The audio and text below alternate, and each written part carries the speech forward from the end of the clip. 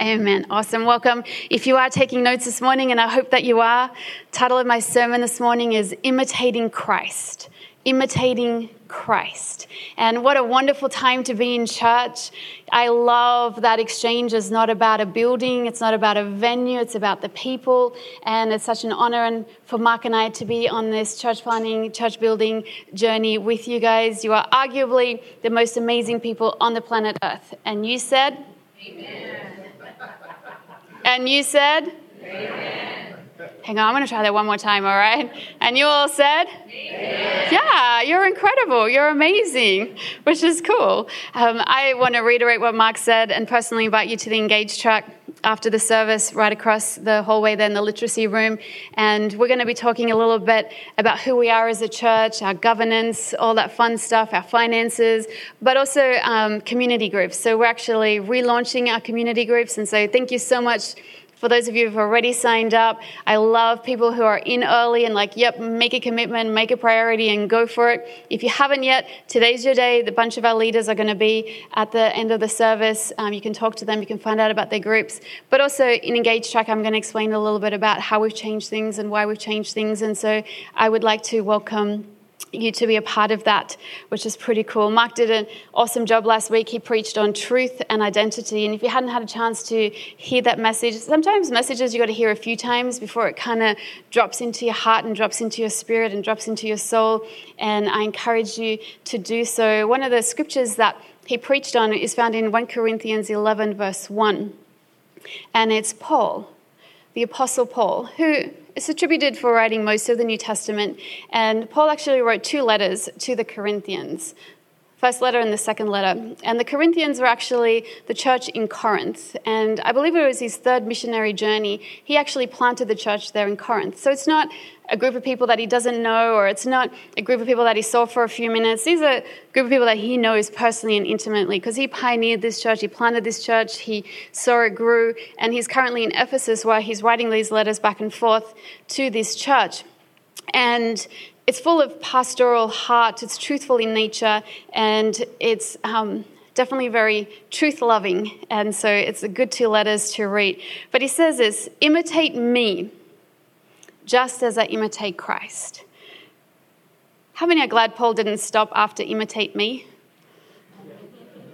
A few of us honest people are. We'll be like, oh, we're in a whole lot of trouble if it was like, imitate me. No, that would be a sermon for another week. But he says, imitate me just as I imitate Christ, which is a very, very bold statement, even for the Apostle Paul to make. Exceptionally bold statement. And it's one of those verses in the Bible that often get taken out of context. And so not in this church, hopefully, but in some places, they've taken, leaders and pastors have taken this verse and used it as a way to manipulate people, used it as a way to control people, or people have used this verse as a way to justify their doubt, justify their disbelief in God, because you saw a Christian behave in a manner that you did not think was how a Christian should behave, and therefore you created a justification in your heart as to why you believe that Jesus is not real. And so today I want to hopefully bring some biblical understanding to this verse today. So quick question. Have you ever imitated someone? Yes? We all have, right? Now, no judgment here because I'm going to share an embarrassing one that I did. But the truth is, some of us started things because we liked someone that perhaps we wouldn't otherwise started, but we saw them doing it and we thought, well, they're kind of cute, they're kind of nice, and if I kind of want to be in their world, then I'm going to start doing that too, and we imitate them because we want to be around them. So back in the day, there was a really cute guy. I mean, he was just exceptionally cute. Not quite as cute as Thor from Infinity Wars, but definitely up there. And there was a group of us girls, and he would play tennis and drank Diet Coke. This is a true story. We all started playing tennis and drinking Diet Coke, and to this day, I still play tennis and drink Diet Coke. But don't worry, Oscar, I don't feel guilty because I didn't know Mark then. Mark probably wasn't even born then, so it's all good. If you don't get the joke, I'll explain later. we've all done silly things, right? We've all imitated, but we're meant to imitate Christ. Before I became a pastor, I've always wanted to help people. I've always wanted to work with people. I've always wanted to see people become what they were meant to become. And so before I found the best way to do that was in the local church, I actually did my undergrad study in social science with a major in welfare. And so I used to major in youth work, and I used to work in a whole bunch of areas. And this particular job I worked there for about a year.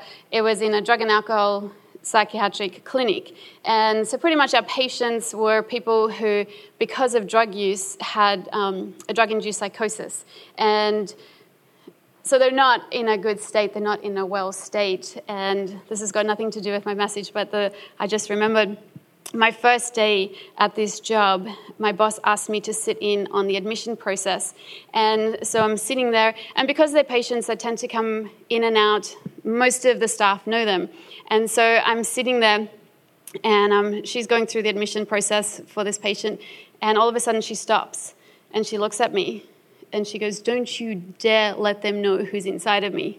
And I'm like, okay. My boss is like, "What did you do? Have you met?" I'm like, "Nothing. First day in the job. I'm just sitting here."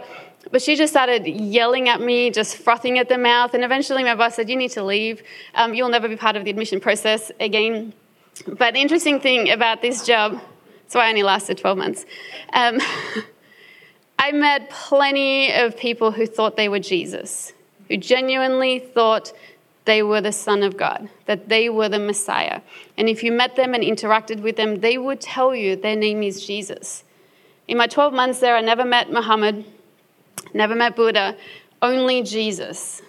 And for me, that was a real strengthening in my faith, that even in a drug-induced psychotic state, people wanted to be Jesus. Why? Because he's true. Why? Because he's real. Why? Because he died and rose again. Imitate me as I imitate Christ. There is only one Savior. There is only one Messiah. There was only one. There will ever only be one. And the goal for us is to be Christ-like, right? We're not here to pretend that we are Christ. We're not here to try and convince people that we are Christ. And as a church, we're never about making you follow us. We're about introducing you to Jesus. And I love that this church is all about pointing people to Jesus, not to us. Paul did not say imitate Paul. He said imitate Christ. We imitate the Jesus, not the humanity. And I pray that that would be a foundation. I pray that that would be either a continuing point for you or a starting point, that you find the Jesus, not the humanity. Because the truth is, faith shakers are going to come. Right? Things are going to come. They're going to challenge our faith. They're going to stir our faith. They're going to question our faith. They're going to test our faith. And that's not a bad thing. That is just a normal part of life, because they're going to test what you and I have put our faith in. They're going to test what is the rock upon which you and I are standing upon. They're going to reveal whether your IQ and EQ are complementing or contradicting the truth. It's what it does, and it's okay. I love people asking questions. I don't see it as a bad thing. I just see it as a process of you refining your faith. I see it as a process of you determining upon which rock have you built your faith. Mark and I were pastoring our last year in Sydney. It was 2008, and this is a public story, so I can share it. And there was a young guy, his name's Michael Glamucci, and he told us he got diagnosed with bone cancer. An amazingly gifted songwriter, amazingly gifted preacher, and he came and preached at our summer camps. And so we had 110 community groups just for youth and young adults. We would see anywhere from 800 to 1,000 young people on a weeknight, Friday night, at our youth services, so a large group of people. And he came and he ministered at our junior high camp, and then our high school camp, and then our young adult camp. People were getting saved, people were getting transformed, people were falling in love with Jesus. And then fast forward a few months, turns out it was all a lie. He didn't have bone cancer. He'd made the whole thing up. He'd even written a song. For those of you old enough to remember, it says, "You're my healer." And when we got to the US is still singing the song. Australia obviously wasn't singing that song anymore. But I can tell you now that of all 110 community groups, of all the 1,000 young people who were in our youth ministry, not one walked away from Jesus because of Michael Glamucci's story. Why? Because when the faith shaker came, it was revealed that they had built their faith upon who Jesus was, not who Michael Glamucci was, not who the next young whoever it is right now. Imitate me as I imitate Christ. We don't put a period, a full stop after the imitate me. We're not looking at people to be our source. We're not looking at people to be our sense of hope and life. We are looking to Jesus. And if you'd like a reference point, the people I like to imitate, I'm looking for a few things in their life. If I admire someone or I respect someone, it's because I see these things in them, and this is just a reference point for me, is that they are knowing God and making him known. If I see someone, some people in this church, you know God and you're making him known, you know what? I look at that and I'm like, yes, that is awesome. When I see someone and they're building the church, the thing that Jesus is returning for, the only thing that he established on the planet Earth, I'm like, yes, I want to be like that. And when I see people bringing heaven to earth, I go, yes, that is what I want to be like. That is my reference point. Outside of that, doesn't really matter. Outside of that, it is for another time and another day. But imitating Christ. Let's get to the point of my sermon. Sound like a good idea? What does it mean? I was just laying a foundation. Or I was just setting Imitating Christ. What does it mean? It sounds fun. It sounds awesome. Sounds like something I want to do. Sounds like something I should do. But what exactly does it mean for me to pattern my life after Jesus? Who is he and what is it about him that I should imitate?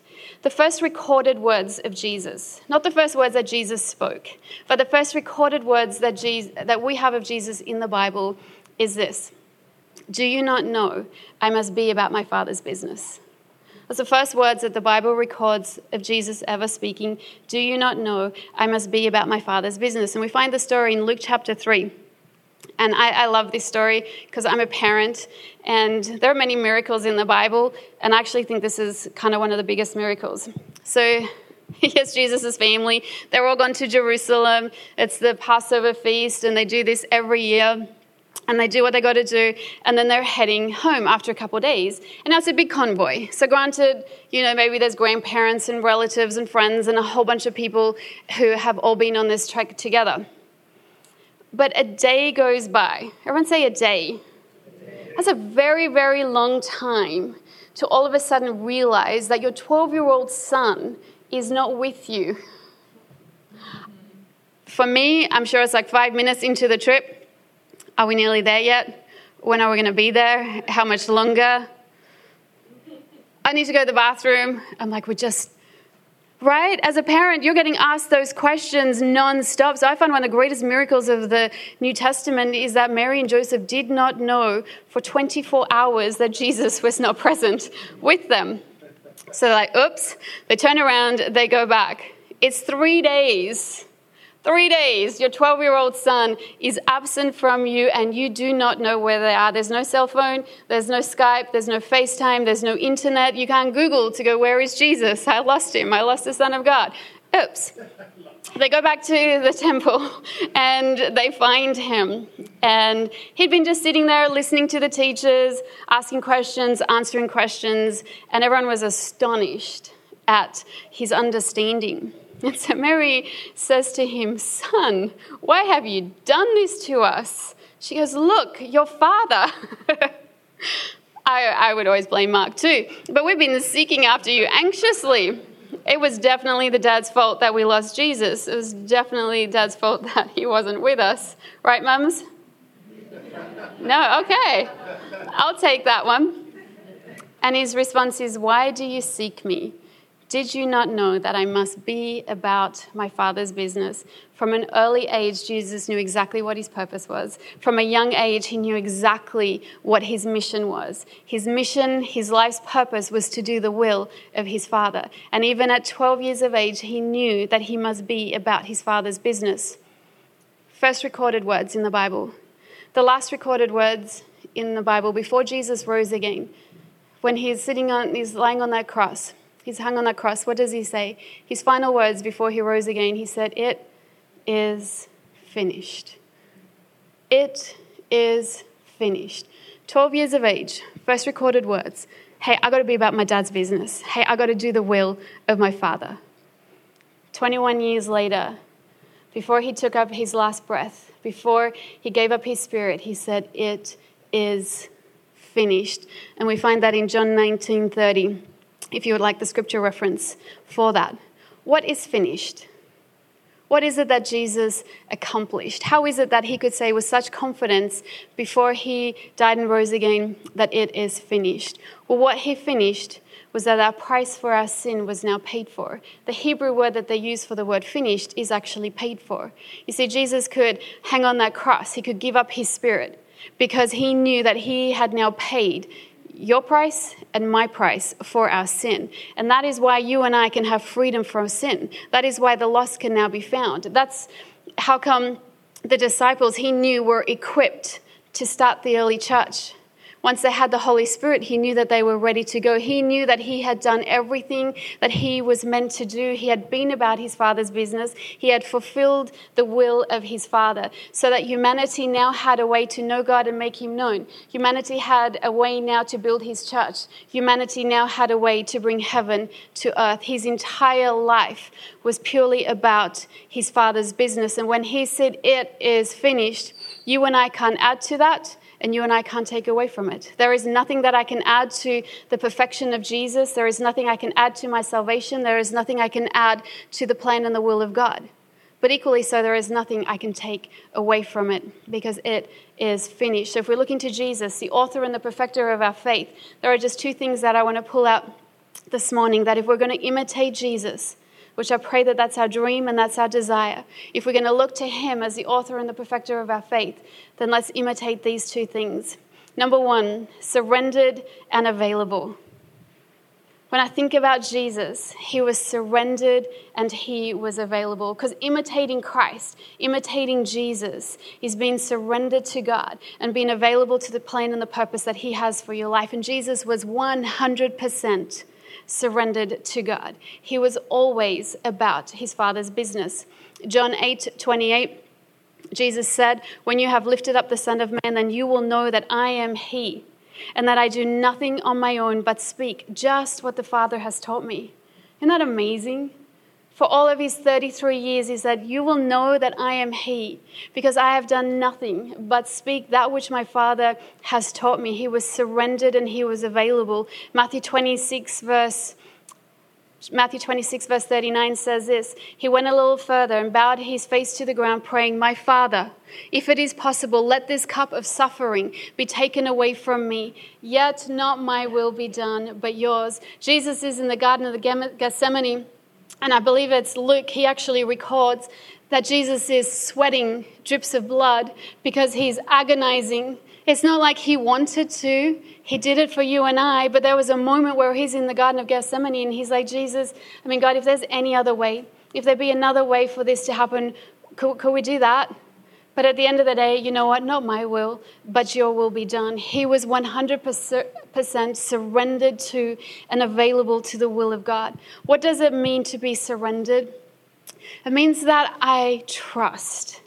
The truth is, if you're going to surrender to something or someone, you have to trust.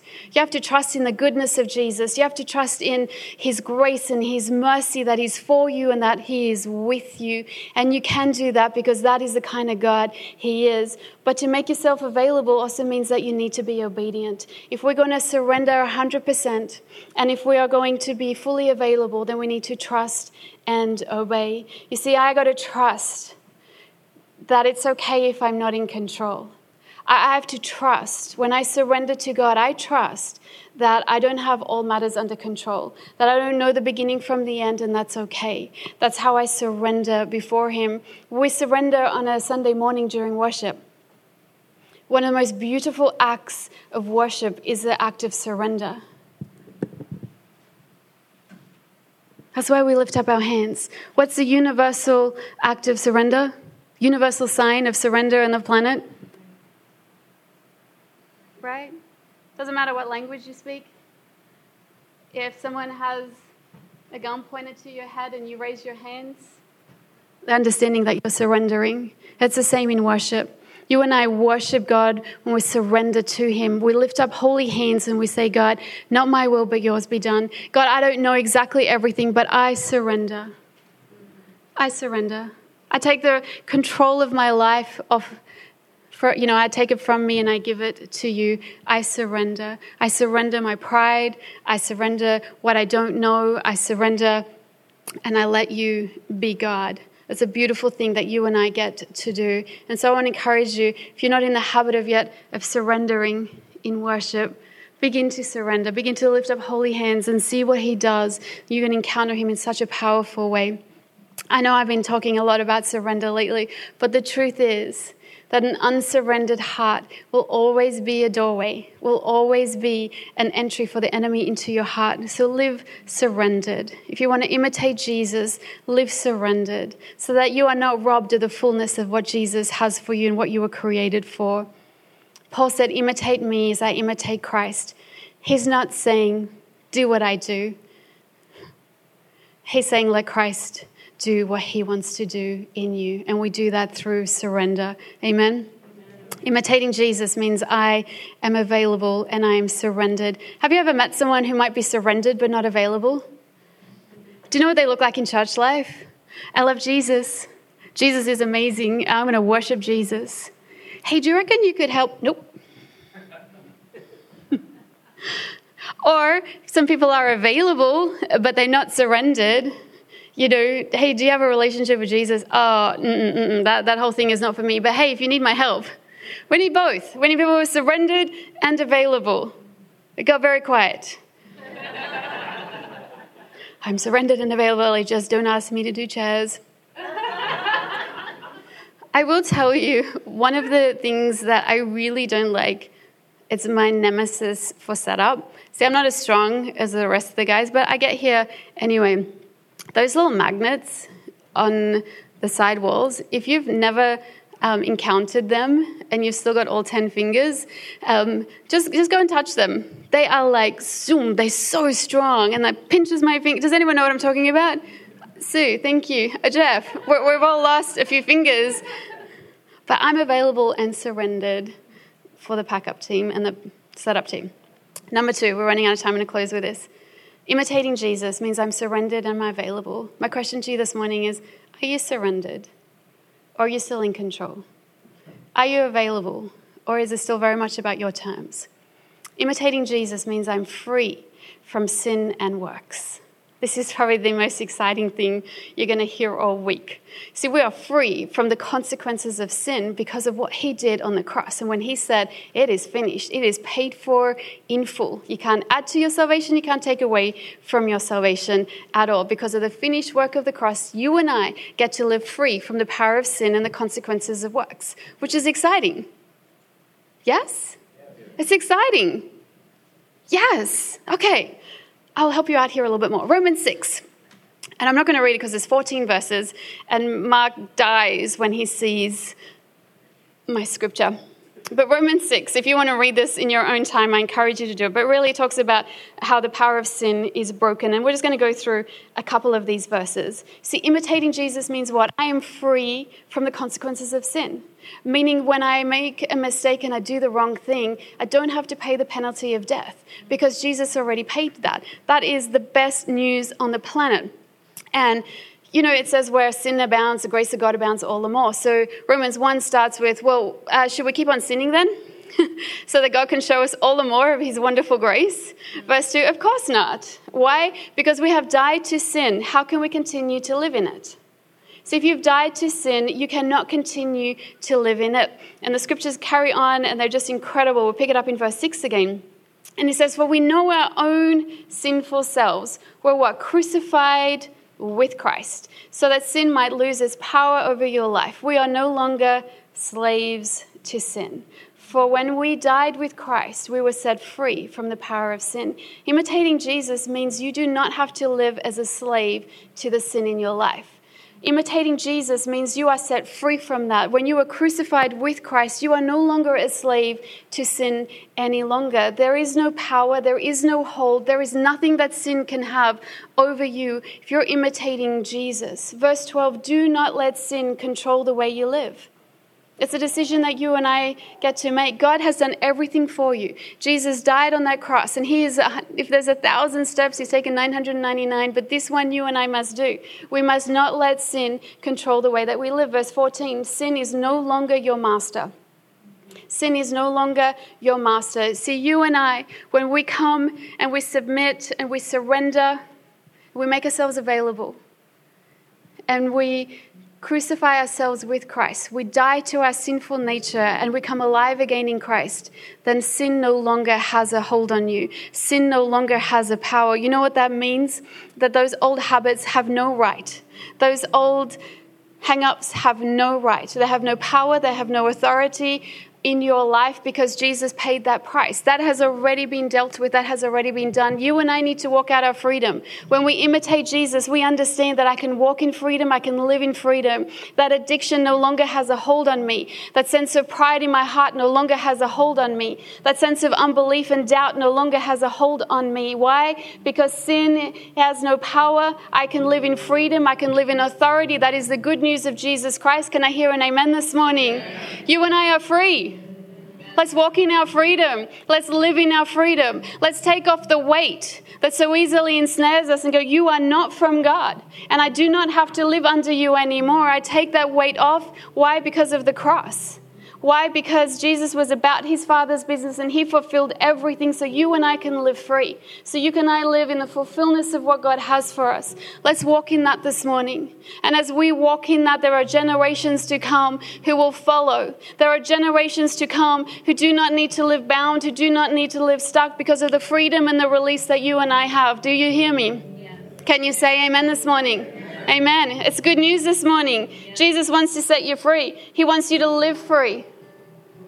He wants you to live in the fullness of what he has for you. But it begins by surrendering your life to Jesus.